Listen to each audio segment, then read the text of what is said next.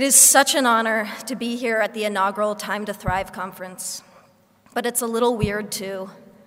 Here I am in this room because of an organization whose work that I deeply, deeply admire. And I'm surrounded by people who make it their life's work to make other people's lives better, profoundly better. Some of you teach young people. Some of you help young people heal and to find their voice. Some of you listen. Some of you take action. Some of you are young people yourselves, in which case it's even weirder for a person like me to be speaking to you. It's weird because here I am, an actress, representing, at least in some sense, an industry that places crushing standards on all of us. And not just young people, everyone. Standards of beauty, of a good life, of success. Standards that I hate to admit have affected me. You have ideas planted in your head, thoughts you never had before, that tell you how you have to act, how you have to dress, and who you have to be. And I have been trying to push back, to be authentic, and to follow my heart, but it can be hard. But that's why I'm here, in this room.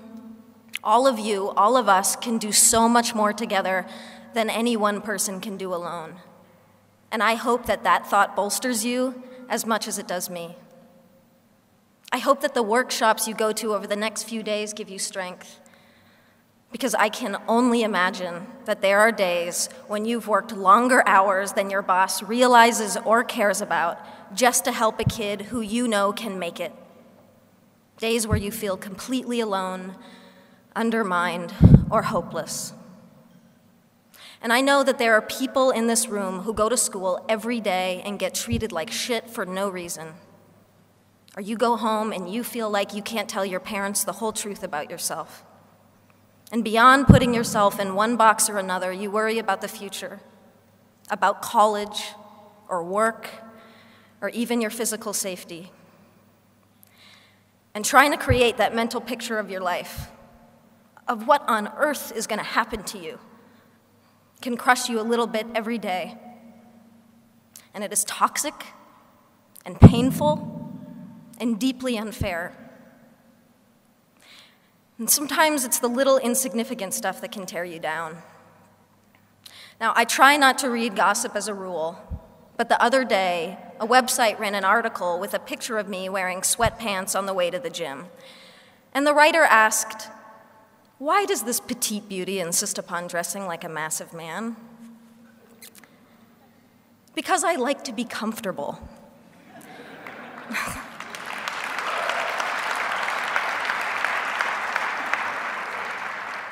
There are pervasive stereotypes about masculinity and femininity that define how we're all supposed to act, dress, and speak, and they serve no one.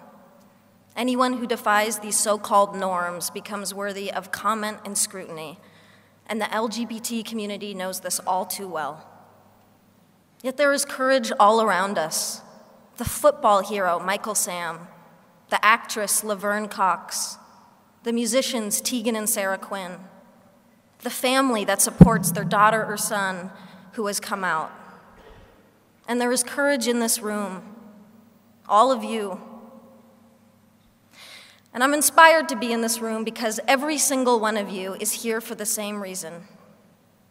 You're here because you've adopted as a core motivation the simple fact that this world would be a whole lot better if we just made an effort to be less horrible to one another.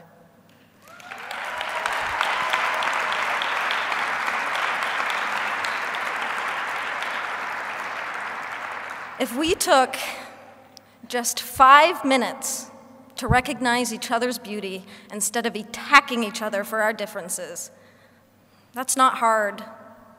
It's really an easier and better way to live. And ultimately, it saves lives.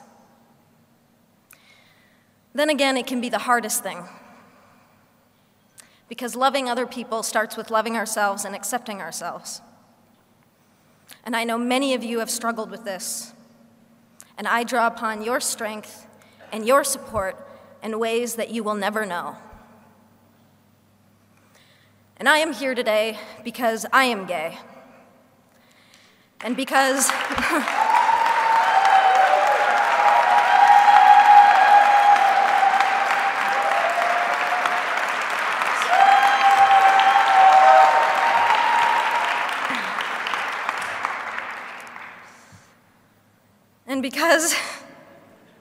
maybe I can make a difference to help others have an easier and more hopeful time. Regardless, for me, I feel a personal obligation and a social responsibility. I also do it selfishly because I'm tired of hiding and I'm tired of lying by omission.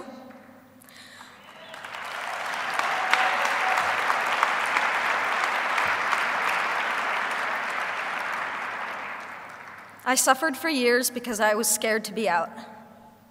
My spirit suffered, my mental health suffered, and my relationship suffered. And I'm standing here today with all of you on the other side of that pain.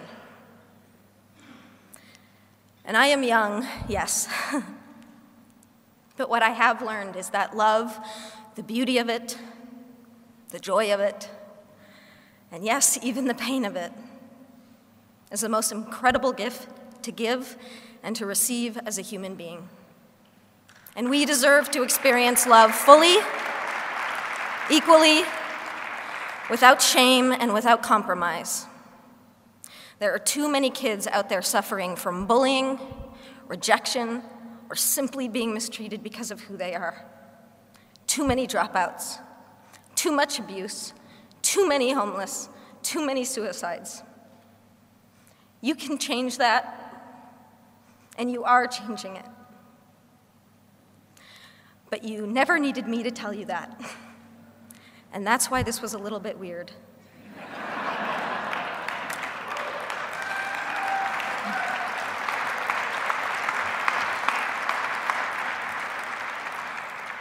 The only thing that I can really say is what I'm building up to,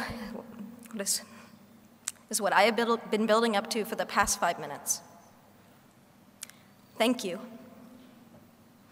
Thank you for inspiring me. Thank you for giving me hope. And please keep changing the world for people like me. Happy Valentine's Day. I love you.